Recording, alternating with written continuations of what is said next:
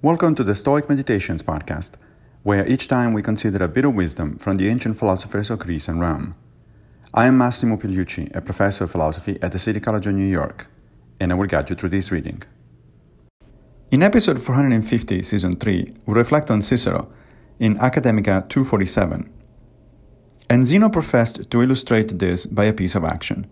For when he stretched out his fingers and showed the palm of his hand, perception, said he, is a thing like this. Then, when he had a little closed his fingers, assent is like this. Afterwards, when he had completely closed his hand and held forth his fist, that, he said, was comprehension. From which simile he also gave that state a name which it had not before, and called it catalepsis.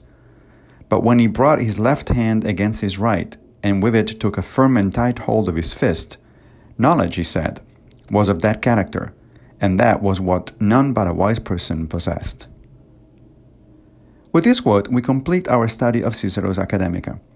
Today's passage refers to a famous metaphor used by Zeno of Citium, the founder of Stoicism, to summarize Stoic epistemology, that is, their theory of knowledge. The progression from perception to assent to comprehension to knowledge is paralleled by the movements of Zeno's hand, from completely open to closed and held tight in a fist. Only the wise person, says Zeno, actually arrives at knowledge. And as it turns out, Stoic sages are as rare as the phoenix, which means that one appears every 500 years, give or take. This then translates into an exercise in humility.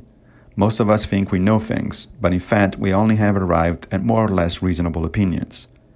It follows that we should hold lightly onto those opinions, and be ready to change our mind about them if new evidence comes forth and contradicts them. Thank you for joining me for another Stoic meditation. I will return with a new episode very soon, if Fortuna allows, of course. If you like this podcast, please consider supporting it by opening your browser and going to anchor.fm/Stoic Meditations. Also, please take a minute to give the podcast a good review on whatever platform you're using to listen to it. Thank you.